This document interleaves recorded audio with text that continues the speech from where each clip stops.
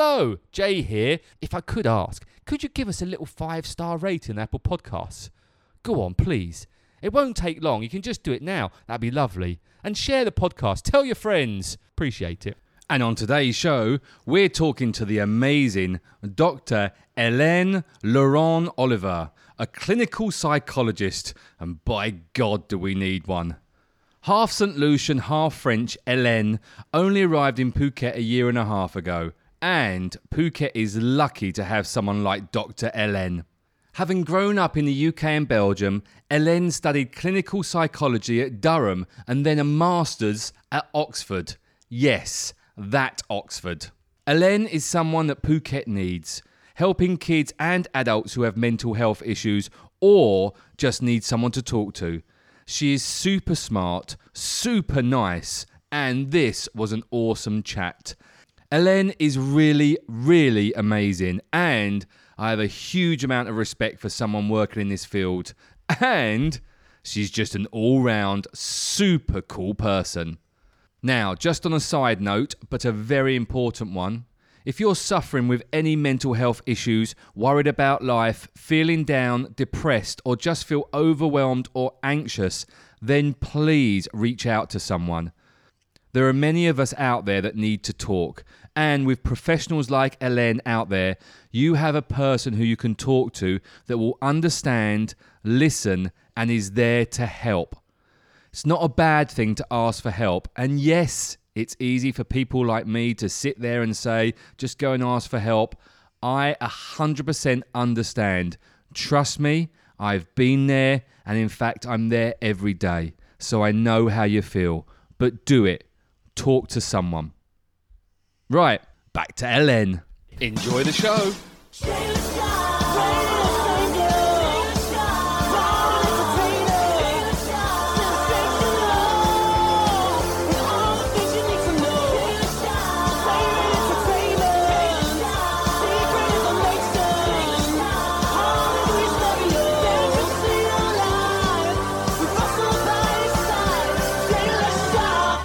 I'm interested now because I know nothing about you.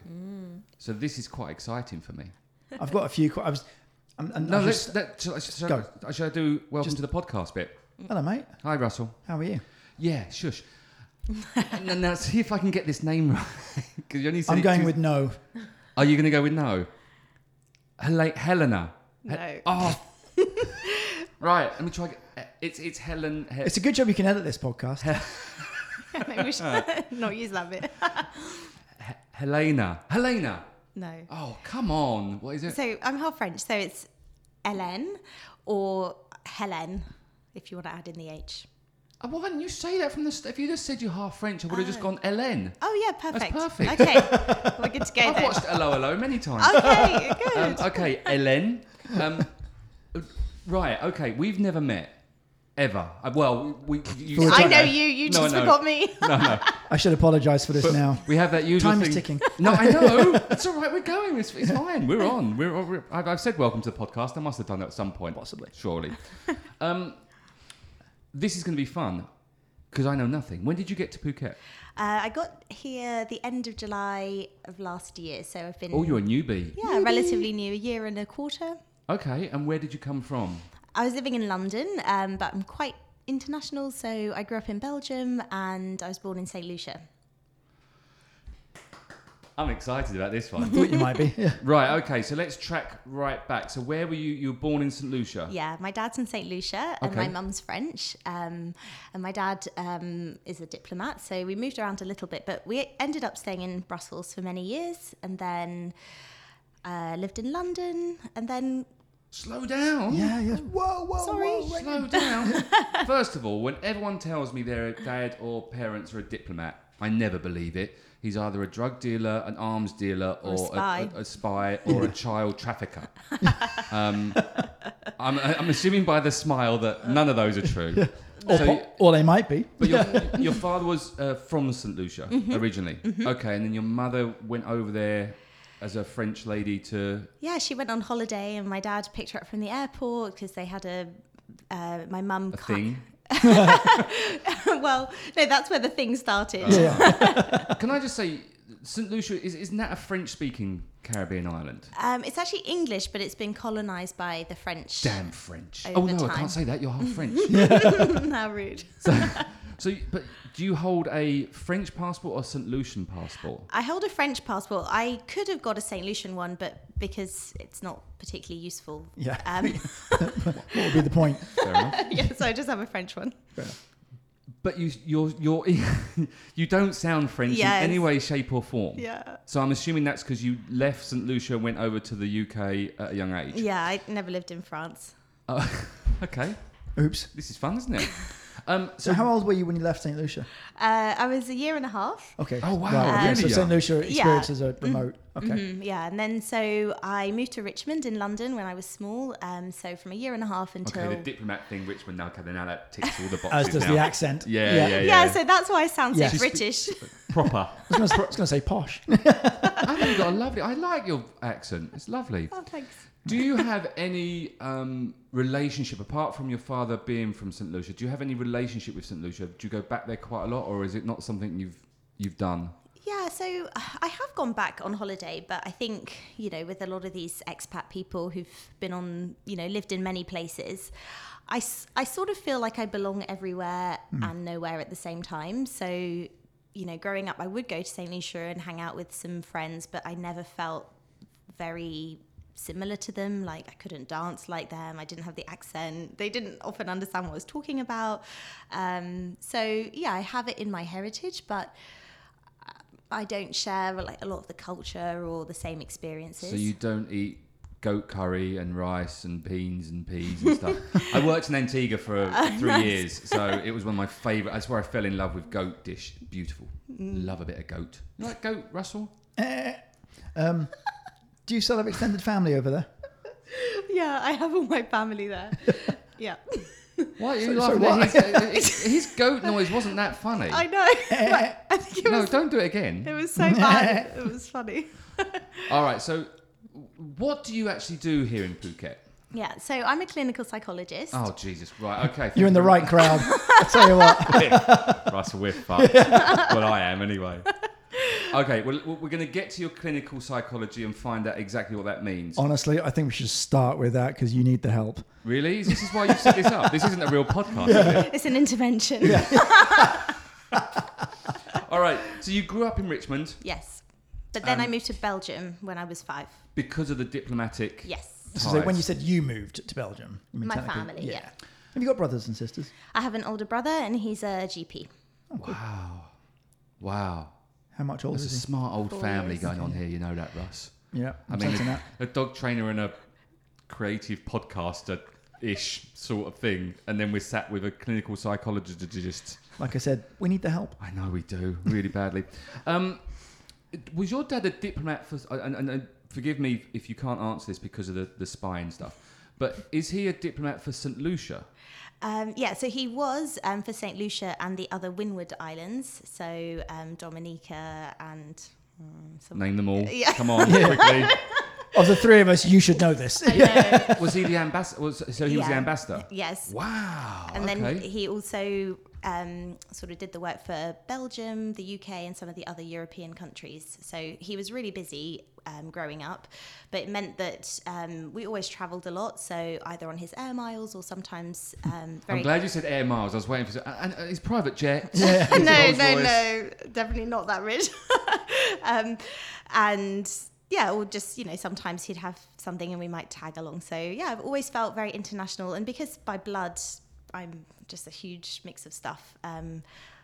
I've just really always enjoyed traveling around and seeing other cultures and everything. Did you? Sorry, Russ, but you enjoyed that diplomat life of moving around from place to place to place. Well, we were supposed to have a life where we moved around a lot, but actually we ended up staying in Belgium for 10 years, which was unusual. In Brussels? Or? Yeah. So I actually used to go to the British School of Brussels. And so actually we were quite lucky because I was really happy living in Belgium. It was very international. I always feel more comfortable around international, people. Russell's from Hong Kong. Yeah. Well, I was going to ask you the first before I come to answer your question.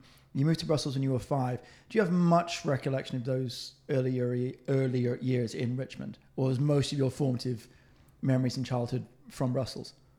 So mainly really from Belgium. Yeah, so because I was 4 when we moved to Hong Kong. So again, I've got a few sort of memories of what have you, but most of my formative development was obviously in Hong Kong. But I understand what you mean about that shared sort of international life. That's just what we've grown up with. So that is normal. Yeah. In some ways. Yeah. Sorry. All right, not for me. It's not. Yeah. Grew up in Southend-on-Sea, mate, on the Thames Estuary, going out clubbing, getting drunk, doing drugs and all that. I didn't do drugs. Apparently. If you're listening, kids, don't do Allegedly. drugs. Brussels, speaking French or not speaking French? Yeah, so my mum, because I went to the British school, it was a bit of a bubble, similar to, I guess, some of the expat kids here. But yeah, because my mum spoke French, I used to watch some French TV and have a few like local friends. But, you know, Brussels is quite international and diverse. So, you know, people often default to English. Yeah, my parents lived in Brussels for a little while. My dad was in oil and they spent a few years living in Brussels. Oh, far out. Yeah, I went there once. There you go. And how long were you? So you were 10 years in Brussels. Good moving on. Yeah, yeah. So I was 10 years in Brussels, and then actually my dad was due to go to Geneva, but it wasn't really sure. So my parents sent me to boarding school for 2 years in Surrey, this really twee, academic, competitive, eating disordered, bitchy school. I like it already. Hey, don't hold back. Yeah. Do you want to name the school while we're here? And I fucking loved it. I fit right in. I was so happy. Yeah, and it was a shame because actually I'd got into you know, lots of different schools, but that one had offered me a scholarship, and I could have possibly got a Sorry, I just stopped you with my look. Just randomly, just nothing to see here. You can't just say that and just kind of blaze over it. What was the scholarship in? Like a entrance academic scholarship. Because you're smart. What, or because I had a pushy mum, one of the two. Who worked I was me smart to have a pushy mum. There we go. Well, yeah, no, I had a pushy mum who, you know. Did you mind that growing up? Having a pushy mum? Well, I think now looking back, you know, I'm a mum now, I've got 2 kids, and yeah, I look back and I really feel like doing well at school academically was the be all and end all in her mind. And, you know, nowadays the world's really changed. You're not necessarily successful because you're the best lawyer or the best doctor or whatever. You know, you can be an influencer, or you can have a much more creative job and be happier. Yes, like you, and richer. Let's argue on that point about the happiness bit. Well, yeah, I mean, should we get there now, Ross, or should we leave it for another 10 minutes or so? Okay, interesting, and let's touch on that now, I guess. Do you feel that you're not putting so much pressure on your kids wherever they go to school, and do you feel you're more relaxed with it? Because, and I'll tell you for why. Because I feel very stressed out about my kids, because when I grew up, I wasn't pushed academically, and I have a problem with academics, that I don't understand it, and I'm a little bit dyslexic. I say a little bit, massively dyslexic. That's okay. And so I'm really quite pushing my kids quite hard. And I actually had a meeting last week about it, and my teacher was like, you need to stop. And in fact, someone else told me as well that I need to take off my personal issues and not take it out on them. So do you feel because you were pushed academically, you're more not pushing them, if you see what I mean? You're the psychologist, you can analyse that. Yeah, I think, you know, so there's one thing to push your kids a little bit or to support them, but I think really to start by like listening to them or kind of considering what kind of a child you have. So if you have a very creative and artsy child, I don't think it's good to just push them at being really, really good at maths, which is kind of what my mum did. I'm quite sociable and creative. I used to like drama and dance and gymnastics, but none of that really mattered. It was all about academics. So I think for me, I just really try to look at my children and see what they're curious in and then support that, because of course as a parent, you know, you need to support them with getting them in that after school club or driving them there or whatever. So there is an element of pushiness, but I'm trying to let that come from them rather than what I want. Okay. Shit, I'm doing it wrong. When you got your scholarship, did you know what you wanted to do at that age, or was it too young?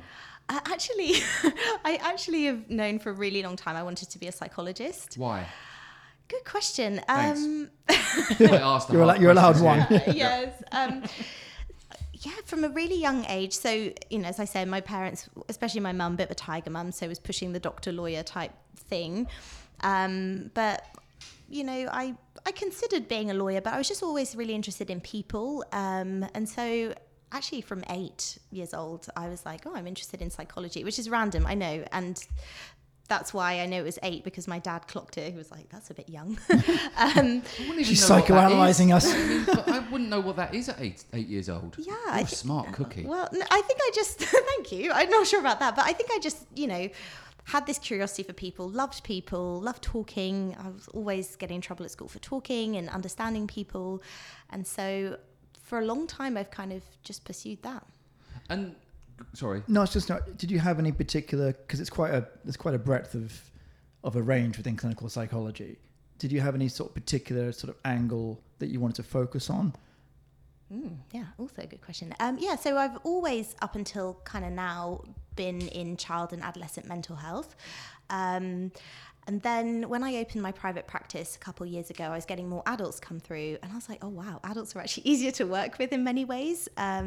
So now I'm shifting my focus a bit more. I'm doing some extra training in like relationships and more in like optimizing. So, for adults who maybe they're not struggling so much with, big depression or whatever, but want to squeeze the most out of life. I'm really interested in those 2 areas. So relationships and optimizing.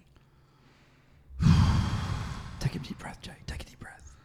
I'm not sure where to start. I need to sit on that couch. I need to So it all started, Ellen, when I was 7. Yeah. And I had a rabbit. I ripped its head off. And no, I didn't. No, that was a serial. They both don't look at that. A serial killer. I know, I'm a bit concerned. I know it was. Russell's like dedicating his whole life to looking after animals, and you're ripping heads off. Can I just say, I didn't rip off the rabbit's head when I was Spirit 7. animals and bunny.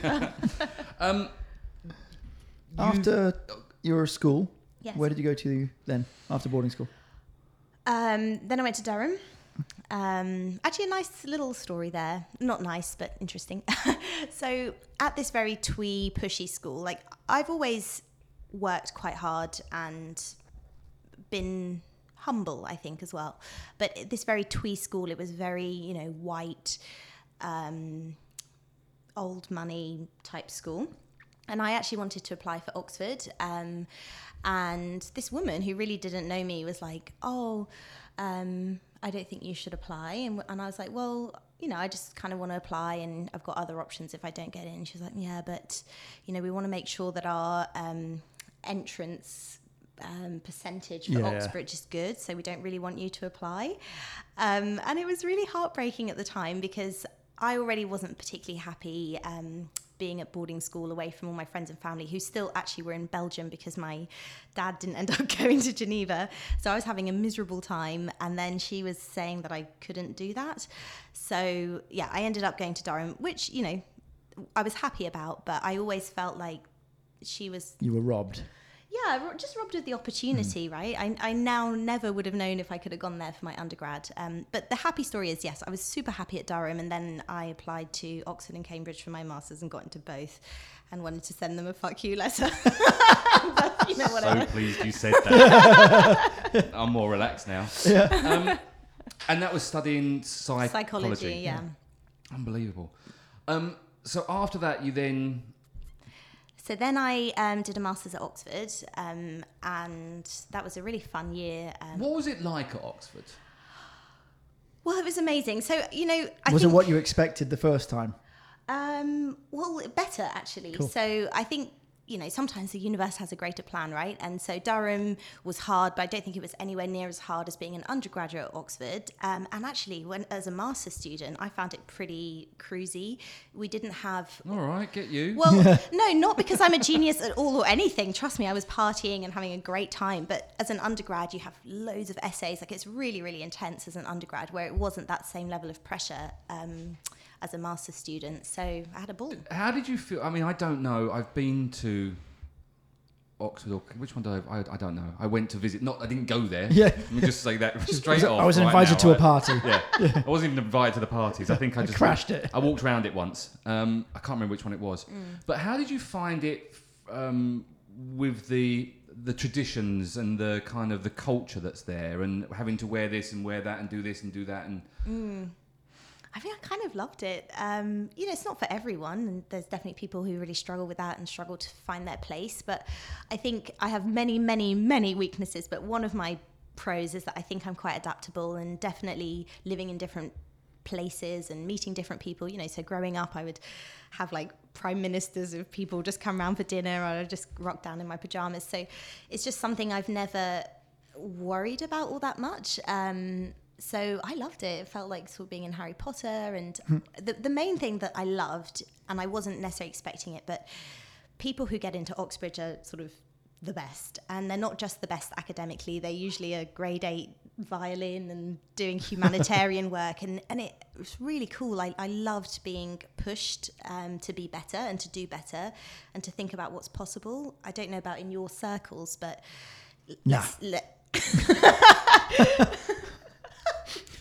I don't have a circle, to be honest. No, but let's say, so when I was working in the NHS and things, there's just a real embitterment, we can't change things, this is how it is. And I'm a dreamer, so I just loved being around these people that had these big dreams and huge ambitions. It's a great 90s dance song. I'm a dreamer. There we go. I'm a dreamer. Well done. Is that Live and Joy? I think it was Live and Joy. Yeah. I think you're right. Did you feel, because you just said, the top smart people do get to go to Oxford and Cambridge, but there's also the if you're in the right crowd and if you know the right people. Did you see that there as well, that some people are only there because they're family or of their friends or whatever? And is there a mix between the real smart ones and those ones that are just there because of... It can be. Yeah. So I'm not sure. I mean, maybe that was more pronounced at undergrad because I was more mixing with the postgrads.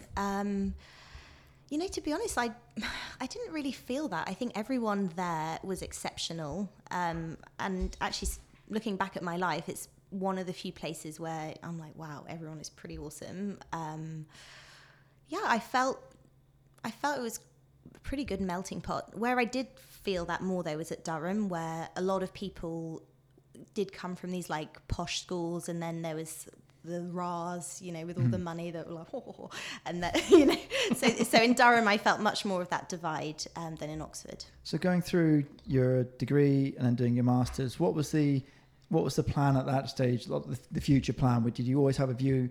I'll set my own practice up, or I want to go and work in a particular field? What was your sort of vision at the time? Or an office, it doesn't have to be a field. Because, or an office or a tent. Yeah, I like that question. So at that time, I was thinking, I'd like to be just work in the NHS and become maybe like a consultant psychologist in the NHS. And that was my dream. And then I started working in the NHS. And I was like... And then... and you met people like me and went, and God. I met the public. Yeah. And I was like, Shit. I'm very passionate about, mental health care for everybody and, making things affordable and accessible. But for me, the NHS environment just induced sort of burnout. So then I changed my dreams. Can I ask how old... I shouldn't ask a lady how old they are, but can I ask how old you are? I'm 35. Okay. Do you feel then that at that time, because mental health is really only in the last... in terms of... I was just going to come on to this as well. In terms of coming out, I'm gay. In terms of being mainstream... That's not the first time I've said that, I think. In terms of being mainstream, mental health has only really come out, I'd say maybe 5 years, maybe a bit more. Mental health awareness. Really. Mental health awareness, for sure, especially more so in men. When you was in the NHS, was it because it wasn't a thing then? And has the NHS, do you think, changed its feelings about mental health? That was a good question, by the way. You can, because he's 2-1 up on questions at the moment. I'm keeping count. I'm going to jump in and say no, but I don't think it's the NHS's fault. My question was going to be more along... How long were you with the NHS? About let's say roughly 10 years. Oh, wow. Wow. Okay. Yeah. And employed directly by the NHS, Yeah. as opposed to sort of being a consultant going in and what have you. Yeah. So you'd have more of a view on, in terms of, I mean, the NHS, bless it, is a fantastic institution, and long may it continue. But I think it's arguable that it's being ripped apart left, right, and centre, and underfunded and undersupported and not particularly helped. And did you feel that when you were in the mix of it? And was that part of your, I mean, you mentioned about it's an environment conducive to burnout. And is that perhaps one of the reasons why that you're doing, for someone like you, I'm in this because I want to help. And there's so many people to help and there's so much to do. And fuck all support really where it matters. Yeah, I felt... Because that's the view from the outside. Yeah. I think, so working with children with mental health needs, it's already a bit stressful and emotionally draining, but I felt that most of my stress was coming from my work environment rather than the work. So there were many reasons for that. So one is that in CAMHS anyway, the NHS budget only gives 0.3%. So it's just, huge waiting lists. Often children are waiting 2 years for an ADHD or ASD assessment, which for kids is a long time. Or perhaps, they were feeling very, very anxious and depressed. Our targets were sort of 6 weeks, but then, they maybe then had to wait another 12 weeks for treatment. So it was a lot. And there was a very specific thing, I think specific to me, is that there was this huge drive on paperwork. And I've sort of since come to realise that I despise paperwork so much, enough to make me leave a job. So I could easily have a day where I've only seen 2 clients, but be so busy and overrun with paperwork and box ticking exercise and proving what we've done. And, I just got to the point where I was like, I'm not enjoying work. I was just dreading it every day. Wow. So. In your time with the NHS, and even subsequently, have you seen an exponential growth in, I don't know what the right word, I was going to say the market, it's probably the wrong word, but with more and more people saying, yes, I need help, or that increased awareness? Yeah, so I think there's 2 things. So one is that I think that young people today are much more versed in mental health issues. All our kids, they've grown up with, an understanding of mindfulness or, lots of things that we never did. And I think young people are way ahead of us. But the other thing that changed is, with COVID, firstly, everyone was experiencing a lot more mental health issues. And then secondly, they were turning to the internet a lot more and finding their community and maybe not. Because what could possibly go wrong with turning to the internet? Pornhub. Does that count or not? Have I brought it down a level? Good. Can I ask, before we get proper into... Because I am actually quite... Not Pornhub. We've moved on from that. Yeah. Well, it is good. Some people need it. Yeah. Okay. Listen, it helps me. It helps people sometimes that might not be getting it. I might have living a life with 2 children and doesn't go out and just has to use porn to get through his life. Anyway. And now back to our show. Why did you come to Phuket? Was that another good question? Because you haven't. The last one you didn't say it was a good question, and this one you didn't say, but you had a big smile on your face. I just want to go 2-2. That's all okay. Yeah, that was a really good question. Thank you very much. 2-2. Thank you, Desmond. So all linked to this, right? So in the NHS, there was COVID. I was working as well during COVID. So online. Getting a bit burnt out with that job. Also, I had a little baby just before coming to Phuket, and actually I wouldn't have been able to put both of my children, well, with just one child in nursery, I was basically breaking even. So my NHS wage was not great, and then after tax, it meant that it was the same as my expensive nursery. So I was like, well, with 2 children, it doesn't make financial sense. And then with COVID... You didn't want to give one away, I'm assuming. Give both away. Good too. Yeah, got to balance the books, right? Yeah. I've thought about it. We'll put one to if work. If you're listening, kids, I really guess which one it is. Yeah. I'll tell you which one it is. And so, with COVID, because actually before COVID, people having online therapy wasn't really the norm, and then it became the norm. I was like, actually, it works pretty well. You know, it's convenient for everybody. So I thought, why am I doing this from a small, overpriced apartment in London when I could be in paradise? And I was ready to leave the NHS as well at that point. So the only stumbling block was really my husband's work. So yeah, we just decided I wanted to live somewhere tropical and hot because I'm half Caribbean, and I just wanted that. And then we also wanted to live somewhere maybe where the cost of living wasn't too high, because we thought about St. Lucia, Costa Rica, and you chose Phuket. Well, yeah. The Caribbean is a little bit more expensive. Yeah. So we thought about, Central America and that region, but actually it's quite expensive. So we were thinking maybe Koh Samui or Bali, but they were still kind of closed and affected by COVID. So Phuket was the only place that was open. And to be honest, that was a happy accident. Okay. I got about 2 questions. Yes. About 2. Russell, stop. Oh. Where'd you meet your husband? Oh, you git. Oh. Is that your question? Good question, Well, Russell. Fucking 3-2 now, mate. It's a right thriller, this, I tell you. It's end to end. Going down the wire, I think. We might have to VAR that one, though. I'm not sure it was a great question. I just did it to spite you. Really? It's working. So actually, we met at Oxford. So my husband was a rugby. Don't say too much. Is he British? No. Kiwi. Oh, is he? Yeah. Okay, fair enough. Yeah. So he was a rugby player, and then he was a rugby player. That's understating it, to be fair.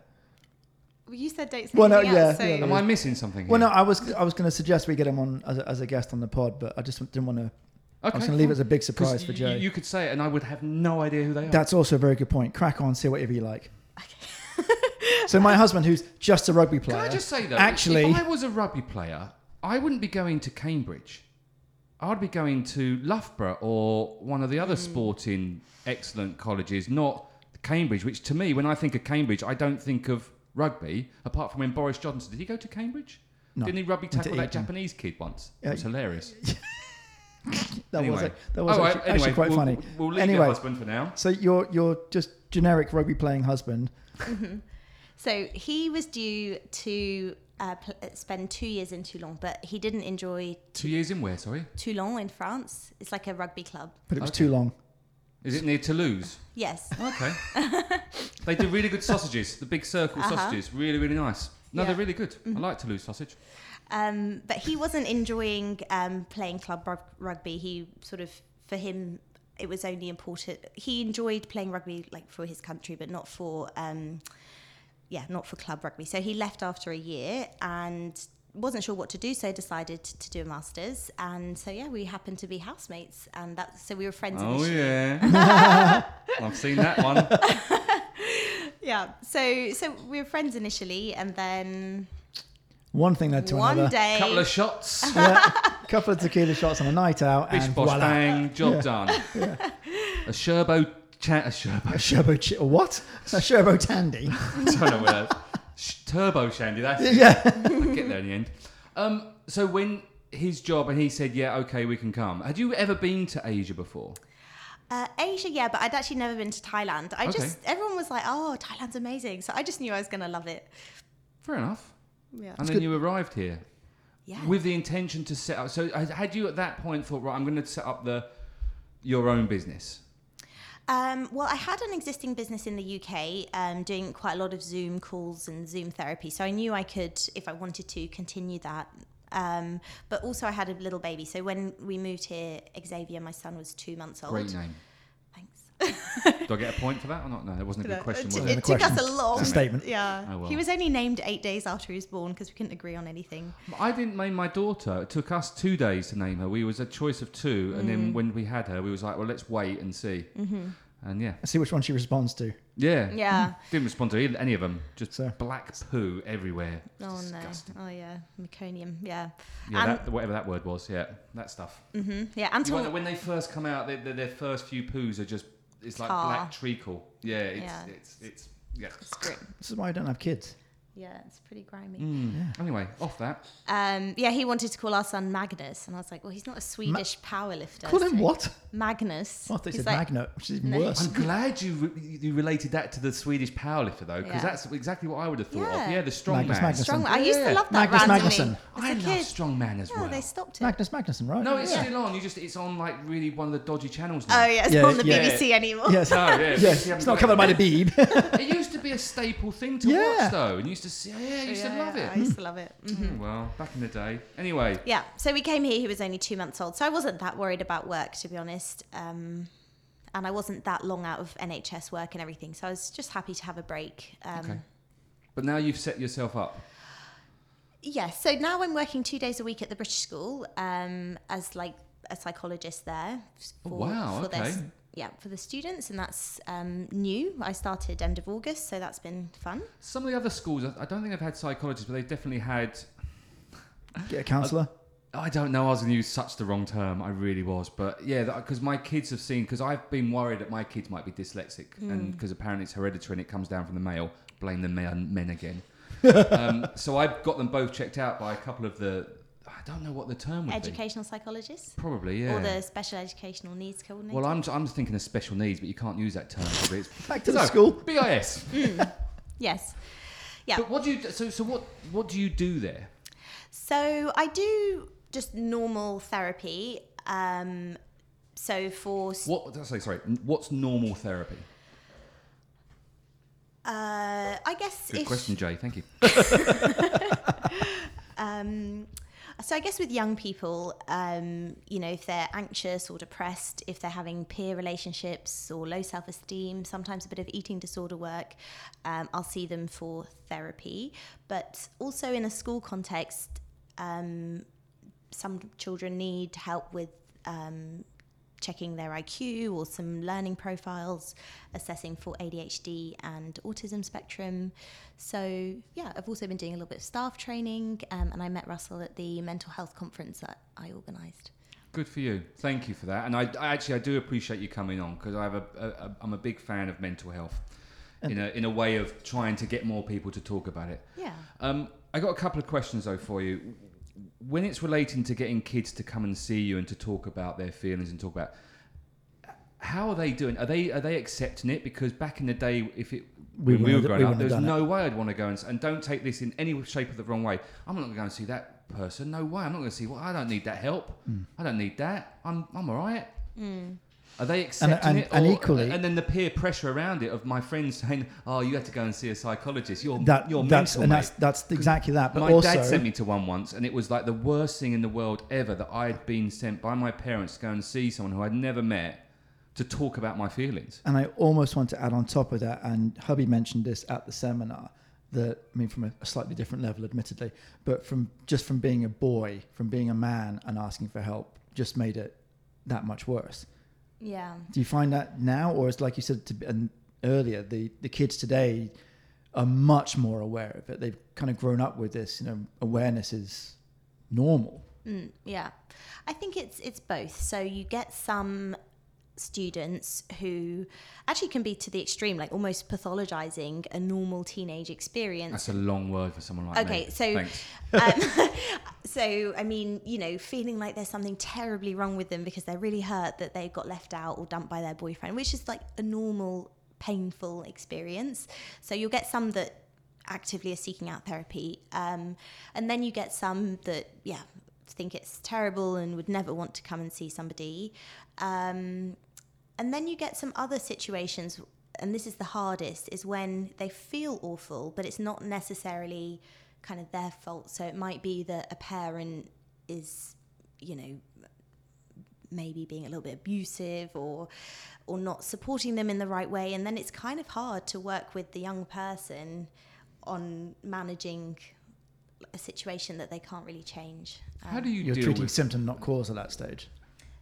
Yeah. Right. Yeah. And that's tough. And that's happening quite a bit at the school, because in private practice, for example, you would need the parents on board because they have to pay for the session and whatever. Whereas at school, there's this nice opportunity for students just to be able to pop in and have a session with me. But then it's, how do I help in a really tangible way if I don't if I don't have the parents on board. Do you also find given the growth in awareness of mental health, that you're getting some people, or whether it's, and I'm guessing this would come more from students, but correct me if I'm wrong, that maybe are really over embellishing their circumstance or their situation.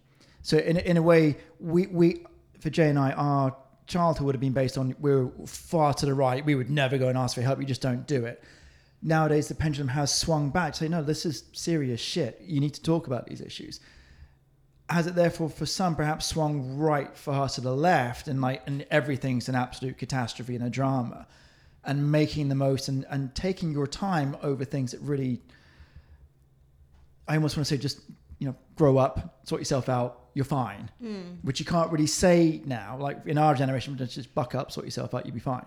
Yeah. And I think that's sort of what I was trying to say just now about some young people do feel like... Then you just slap in the head and just sort your shit out. Right, okay, glad we covered that. No, I wouldn't say that, but, that it's normal to cry and to have a really terrible day to a certain extent. And I think with a lot of pop psychology and, people who aren't psychologists all posting loads and loads of stuff, Everyone's a psychologist. Yeah, and I think it's making people misdiagnose themselves as having something worse. That being said, I think there is something about our culture at the moment that is hard on young people, more social media, less physical contact, less community, more devices. There's some things going on which I think don't support mental health. Do you think there's a difference living in this environment, as in Phuket or any expat, where the communities are so different? So obviously my kids are half Thai, half English. There's other kids that are half French and half Swiss and Thai and all that. Do you find that they are working together and there's more problems because everyone is so coming from different angles and different views, and Russian kids have got different views from a Chinese kid, etc., etc., etc.? Yeah, definitely. I think it's so. I'm not an expert in Mandarin and Russian, but I think a lot of the terms and concepts we have in English don't even really exist in some of the other languages. From what I understand, there's maybe a little bit more stigma around mental health, and it maybe means you're weak or you're disabled, whereas I think generally like UK or Westerners are a bit more progressive and understanding now, but that would be the exact fair point. Go back even 20 years, maybe even less. That would be the same labels that we would have used in the UK or the West and what have you. But if you look at the Thai culture as well, you go and watch Thai TV and they are making a mockery. Like, it is like being back in the 1980s with the TV shows where the little people were laughed at, and if you were a little bit funny looking, you were laughed at, and the Thai, even now that goes on, if you've got that slight kind of inconsistency about who you are, they want you on stage because they want to laugh at you. But and have you been to the special school here? No. Yeah, I mean that's a scary place. Yeah, it's horrific.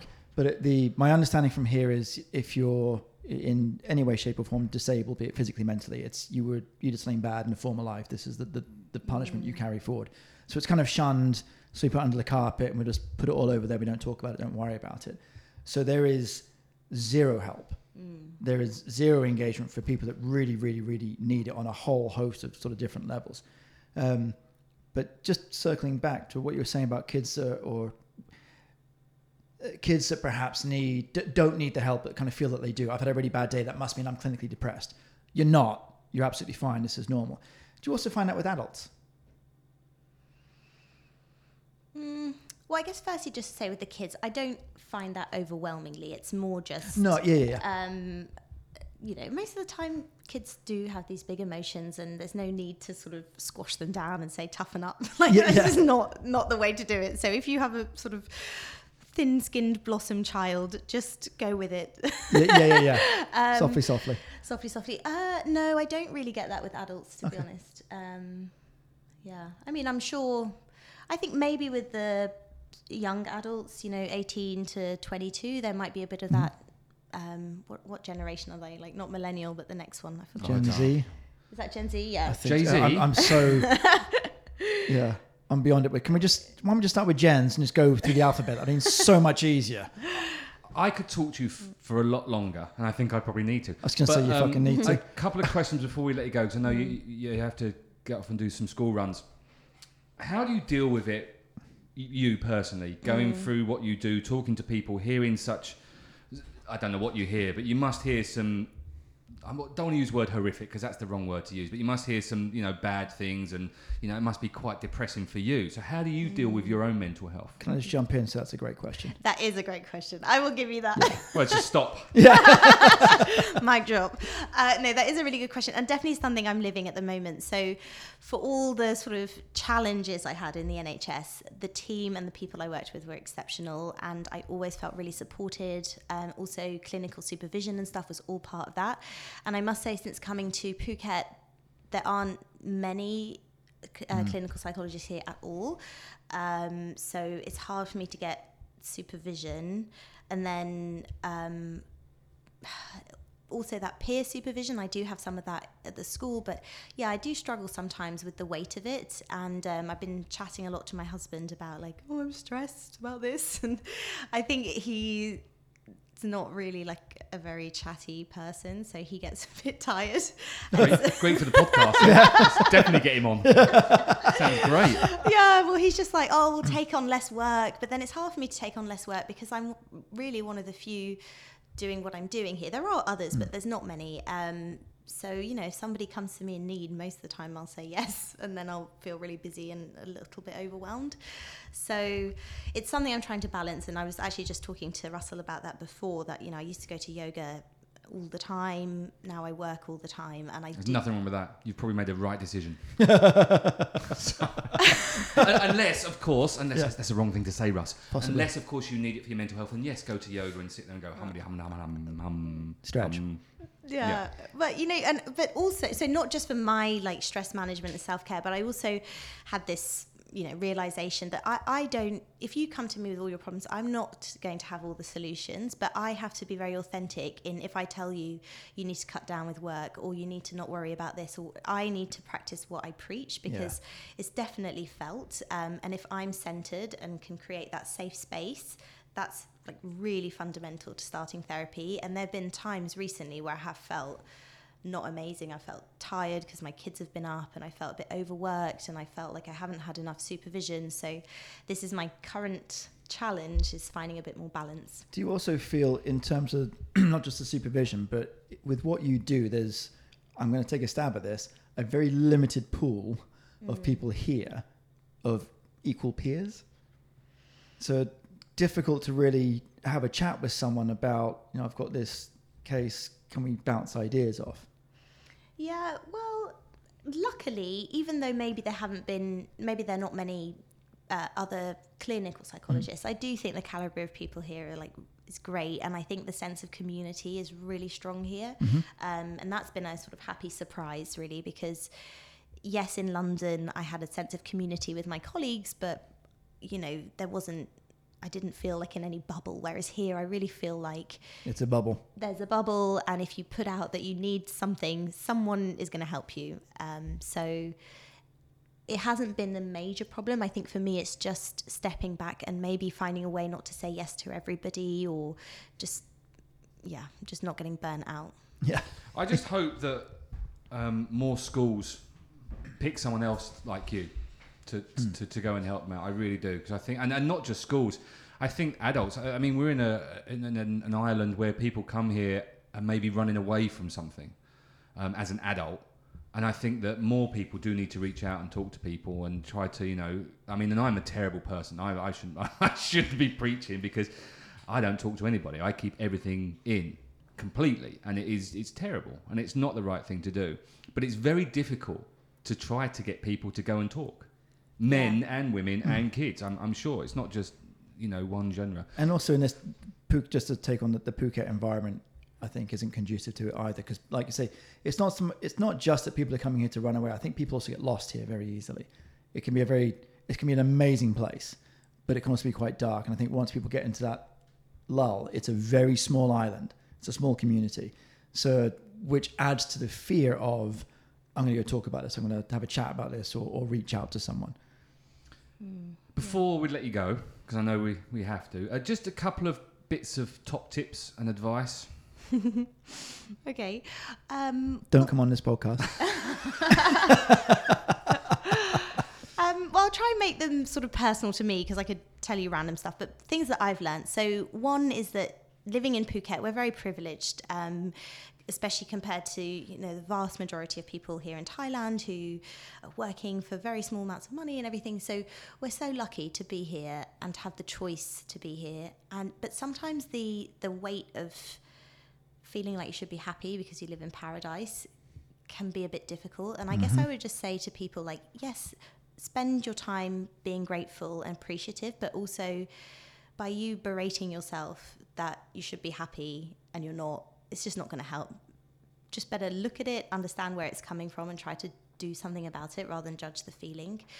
And then another thing linked to the burnout is maybe if people have moved here or if they've made a big life decision to change, just be careful about the osmosis effect, that pull to going back to what you know of working really hard or just doing what you used to do. Because if you've made that huge upheaval, try and find strategies to support that life that you want to lead and start by the image and the ideas of what you want to achieve and work backwards from there rather than just think, okay, well, I'll just take on a yoga class. Well, maybe wellness should be at the heart of everything you do. So start from there and then work backwards. If that makes sense. You're looking at me a bit quizzically. Back to yoga. And if people want to reach out and get hold of you, what's the easiest and best way to do that? Yeah, so... Can I just say she's got a huge husband, so don't reach out and grab her too much. Yeah. So my website is www.4minutes4minds.com. All word or numbers? Yeah, so number 4, minds, 4 minutes 4 minds. Should we put it in the description? It's a good job we can edit this. Not a very good pitch. But you can also email me at helen4minds@gmail.com. Okay. And what we'll do is I'll put all those links in the description because I will be pushing this out. Because, listen, I know you've got to dash off and I'm not going to hold you back anymore. Thank you so much. This was unexpected because Russell pulled this one in. But I would love to get you back on another time and just do a whole conversation just about mental health. Yeah. And we don't need to talk about your journey here, although your journey here has been fantastic and really interesting. But it was kind Daughter of a spy. Who knew? I know. Unbelievable. You're an amazing person. Oh, thank you very much. It was an absolute pleasure to meet you. Thank it really you. is. Thank you. It was really and fun. if you do need help, please reach out. Not you, Helena. Well, no, to be fair, if you need help, you can always reach out to us as well. To Russell. I mean, we'd be absolutely useless. I'm rubbish. Yeah. Don't listen to me. Yeah, if you need help, don't reach out to Jay. Cool, man. Thank you very much. Thanks. Thanks, Russell. Cheers, buddy. Bye. Welcome to the outro. That was... Amazing. The amazing Helen, I should say. Oh, the amazing Helen. Yeah.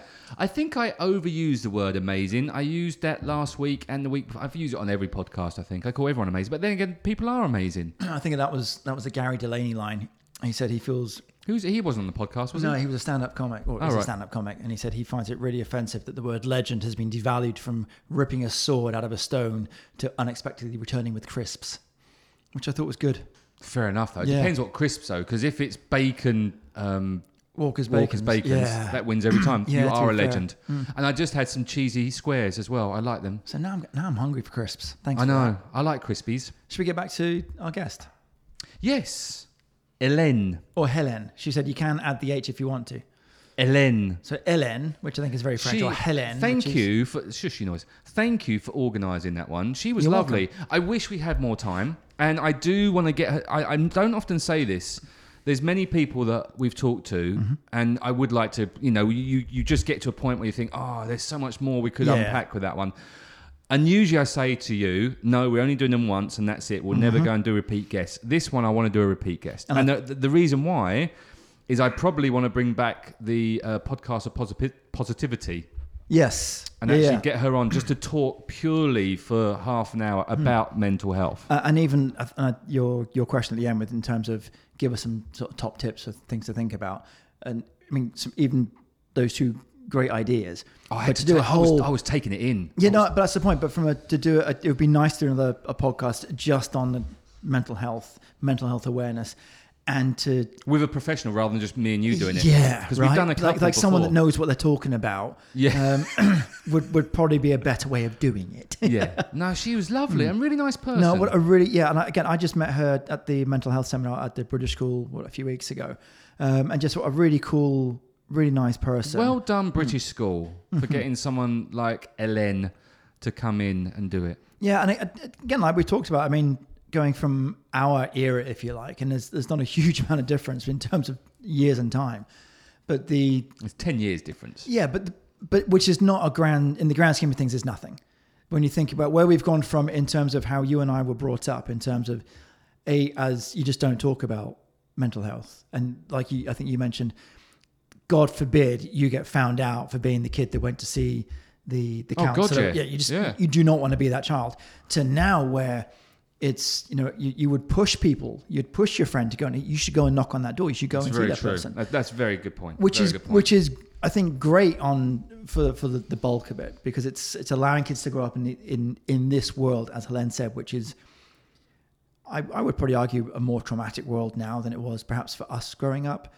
I think there's a lot more awareness of what's going on. Social media, for a start, it just has got to be a ruiner. I think so, but and actually one of the questions I really wanted to ask and I didn't, and it was in my brain the whole time, was it was about the gender situation. Yeah, and that it's another thing to add into the because into I the saw. mix. I mean, I worked for a couple of schools, or I have done, and there was a couple of times I went to school and there was a young boy wearing a dress, and I said to the teacher, I said, "What's going on there?" He goes, "Oh, he likes it." So we let him do it. I said, "Well, what's his parents?" I said, "Yeah, they're cool with it." I'm like, that would never happen back in the day. And how's it all? We get beaten up back in the day, Absolutely. right? So, yeah. And I'm not saying they should have done it, and I've got to be careful now. Yeah. But that was how it was. Yeah. And I really wanted to touch on that and about how, can someone want to be, if they want to be a coffee cup for the rest of their life, are they, I want to identify as a coffee cup, are they allowed to do? I mean,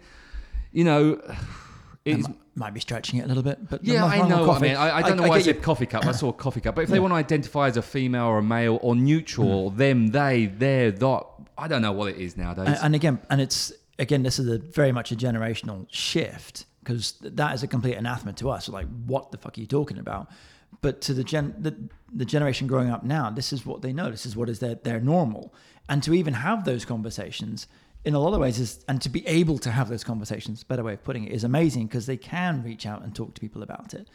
How that kind of fits into the mainstream, I mean, that's far be it for you and I to sit here and prophesize as to how all this should play out. We need professionals like Helen to come in and say, and help us out with some top tips. She was awesome. Mm-hmm. She was truly. Yes, and like you said, I would love to get her back on for a special absolutely. pod. I'd just like to talk to her. I'd like to go out and have a drink with her and have a chat. She's married, I'm afraid. Sorry. No, not like that. Russell, you can't think... Listen, we talked about Pornhub. I'm in a happy place when I'm there. Right, you've got a phone call. So I do. You can answer that phone call. Well, I'll wait until we wrap this up. Okay, well, I'm about to wrap it up. Is there anything else you want to say? You're about to wrap me up. You're not here next week. Unless I do one on Friday. We'll talk. We shouldn't have this. We always have this conversation. I don't know why. I just like having this conversation on... Because I don't know if anyone actually listens to this bit. And so I thought I could just have this conversation. Do tweet us if you're listening to this outro and wondering... Tweet? Who's tweeting nowadays? Do Snapchat. Are we on Snapchat? No. I mean, getting down with the kids, yo. Well, it's TikTok. Oh, dear God, not doing TikTok. Why not? You can dance, can't you? Seriously, I've seen... No, Genesis, good tune, but no, I can't. She can't dance. I can't dance. I can't. I was trying to work it out in my head. I was going Cisco for some reason, but that's completely different. Because I was thinking... Didn't make gravy with that. No, I made really good gravy yesterday for Sahara, actually. I did this a roast dinner yesterday. This outro's gone off a cliff. Huh? This outro's gone off a cliff. I know, but the gravy was really good. I spent about an hour making it. Do you like good gravy? I know, but it was good gravy.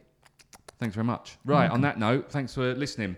We'll be back, same shark time, same shark place next week. Say thank you, Russell. What sort of noise does a shark make? Depends if it's eating something or not. Fair enough. Yeah. Cheers, mate. Bye. Bye. Follow us on Facebook at Jail Shark and Friends. On Twitter at Phuket Podcast. On Instagram at Phuket Podcast. But the best place to go is PhuketPodcast.com. The Jail Shark and Friends and Russell podcast was created and produced by Shark 13 Productions. If you are looking to start a podcast or would like to learn more about how a podcast can work alongside your current marketing plans, then contact us now at j@shark13productions.com.